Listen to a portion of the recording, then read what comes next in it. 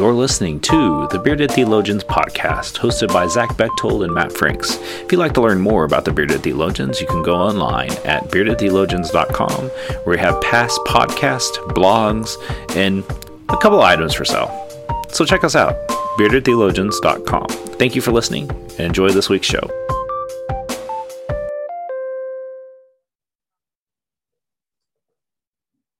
You're listening to the Bearded Theologians podcast, hosted by Matt Franks and Zach Bechtold. So this week on the podcast, you're looking at the lectionary like we do when we're kind of lost in thought and we're trying to center ourselves on something and we have to land somewhere. We were reading through the Psalms this week, and Psalm 14 kind of came up and popped up to us. And so, Zach, as you think about Psalm 14, what are some things that come to mind to you? Yeah, certainly, as we like to do. I want to read you the scripture. It's a short one, and remembering that Psalms are just that they're songs that David or whomever writes, really as poetry, as reflections upon what they're seeing at the time. And I love that this book of Psalms is full of celebration. It's full of lament. It's full of doubt. It's full of questions. And Psalm 14 doesn't disappoint in any of that. So hear from the Psalm. Fools say in their hearts, there is no God. They are corrupt and do evil things. Not one of them do anything good. The Lord looks down from heaven on humans to see if anyone is wise, to see if anyone seeks God. But all of them have turned bad. Everyone is corrupt. No one does good. Not even one person. Are they dumb? All these evildoers devouring my people like they are eating bread, but never calling on the Lord. Count on it. They will be an utter panic because God is with the righteous generation. You evildoers may humiliate the plans of those who suffer, but the Lord is their refuge. Let Israel's salvation come out of Zion. When the Lord changes his people's circumstances for the better, Jacob will rejoice, Israel will celebrate. And gosh, when I hear that, it kind of makes me laugh a little bit, because it's very, very clearly David reflecting upon what he's seeing, or whomever's writing it reflecting upon just what they're looking out upon in society and in the world. And I feel like we've all had those moments where we just look around and go, is everybody just dumb? What's happening? Have we lost all of anything, right? Common sense, just all of the things, right? And I love just that honesty, a very harsh honesty, but just that idea of like, what is happening here? In it just dumbfounded, right? I think you were dumbfounded by the scripture for today, and it's my favorite thing. Are they dumb? Like, it just resonates. It does. I look at this, and I think actually what caught me when I was reading this, looking for something for us to do today, the very first line: "Fools say in their hearts there is no God. They are corrupt and do evil things. Not one of them does anything good." I think of how often have we been foolish, and not that we would ever say that there is no God, but how often do we not put God at the center of what we do, and we put our own interest, our own feelings and thoughts and all that stuff into that's what it is, whereas we really should. If we put God in our equation when we were thinking about things and thinking about how we were going to act, how would that change us? How would it change our decision making? And that's something. As I think about that, when we're foolish when we don't follow God and what God is calling us to do. We are foolish when we really don't keep God at the center of our lives, and it shows. And like, as I read this psalm, and as you were reading the psalm, that's kind of what came up: is how are we being foolish? And then, like, how do we not have God at the center of our lives? Right. Well, and I think the thing that we have to remember about that, because we've all heard the sermons, we've all heard folks, you got to put God at the top, right?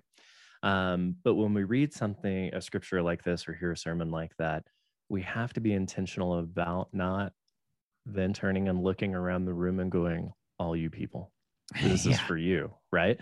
And when we hear that, fools say in their hearts, there is no God. They are corrupt and do evil things. It's often, we are often not the first people we look at to take that in and go, where have I missed the boat, right? We look at everybody else, much like David does here. What are you guys doing? Right? Yeah. What's going on? Instead of starting with himself and going, where have I missed the mark? Where have I fallen short? How can I do better? And just we as people, I think it's human nature.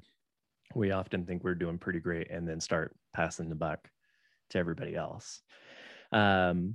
Especially when it comes to faith and relationships with God. We don't want to see that part of ourselves. There's a very big humility there to say, you know what, I'm going to humble myself and start with me and say, I've put something else ahead of God. And how do I then correct that? How do I then move forward? How do I then come closer? I always think of it like this, is that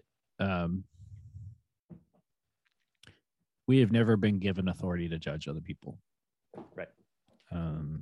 Yeah, we sure do like to take it.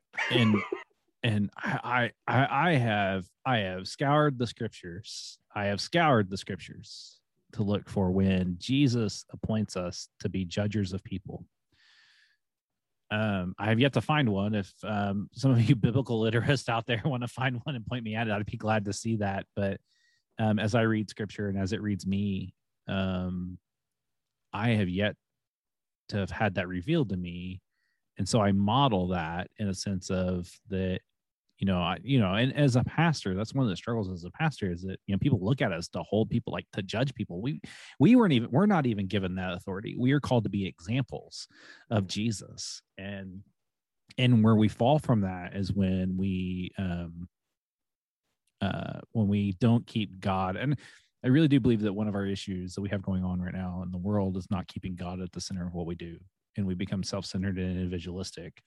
Our God is a communal God that wants us to be in community. It wants us to be together and work together and willing to work on things for the betterment of society and community.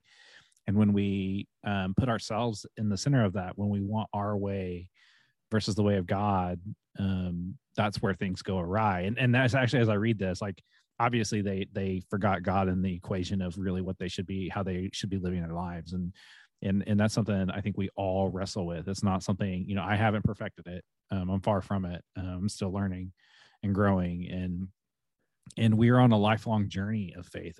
We're not perfected in this life. And I think that that's something we have to hold in attention. But the world doesn't understand that and judges us harshly. Right.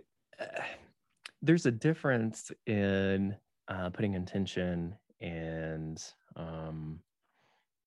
purpose in our faith and putting God first and believing that we are God's special people. And even if we just proclaim God, everything's going to be okay. Right. Yeah. There's a big difference in that. And I think what I hear you getting at, what I see a whole lot, not even just in our country, but across the world, the whole God bless America mentality that, we've gone away from God, and if we'll just get back to God, right, we'll be fine.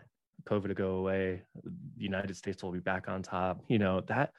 That's not what putting God first is. Putting God first is starting with yourself and not betting on any hedge of protection, not betting on any kind of magical thing that's just going to make everything better. Putting God first is that intention to live out our faith in such a way that we're examples of God's love and grace, not that God's doing anything for us in return because of our faith, right? And I feel like we get lost in that of, if you'll just put God first, our economy will be back in order. Yeah. No. I, for one, don't believe that's how that works. And like you said, you point back to the scripture here, and it's kind of David looking around going, if you guys would just listen, if we could get back to some sense of order here and why we do what we do and how we got to where we are, which is always funny when it comes for David, right? Because he's the man of great faith, yet he struggles just like the rest of us. And so, and has those frustrations and I mean, we Well, even see it with Jesus. Jesus gets frustrated. The people just do the thing.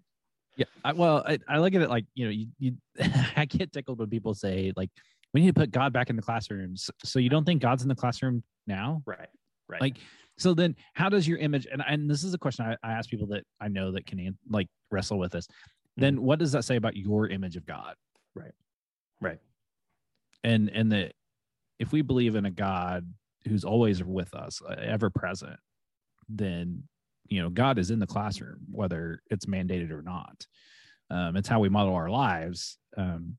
That doesn't mean we have to say a prayer together. That doesn't mean that we have to read scripture in a public school classroom. Those are things I just, I believe that, unless you're theologically trained and that's what you're supposed to do, that's the, a fourth grade classroom that's trying to study fourth grade geography, unless you're talking about the religious implications, but which, if you talk about, like, if you look at Israel, like the messiness of that, yeah, you do have to talk about faith a little bit, but that doesn't mean it has to be forced or, like held over.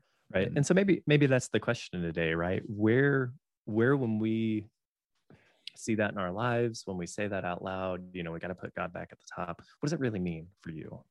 And is it a model of everybody else needs to do something to make it better for me? Or is it, what can I do in my faith, my relationship, my actions to come closer to God? So you're asking people to be held accountable for their actions and inactions. Oh no, Zach! Like, oh no! Like, what else are we gonna do here, preacher? You're messing, preacher. You're messing. We're holding people accountable. We're not judging them on this day. You're messing, preacher.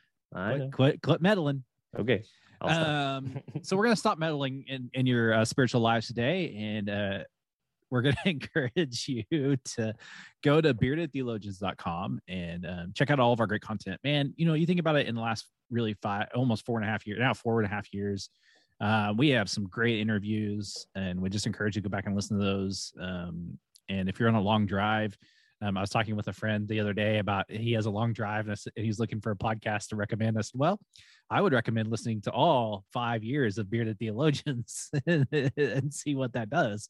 But you could fit into a 3-hour car ride. You probably could. Well, a little bit longer. We have a couple, Jerry Hership's alone. That's 2 hours right there.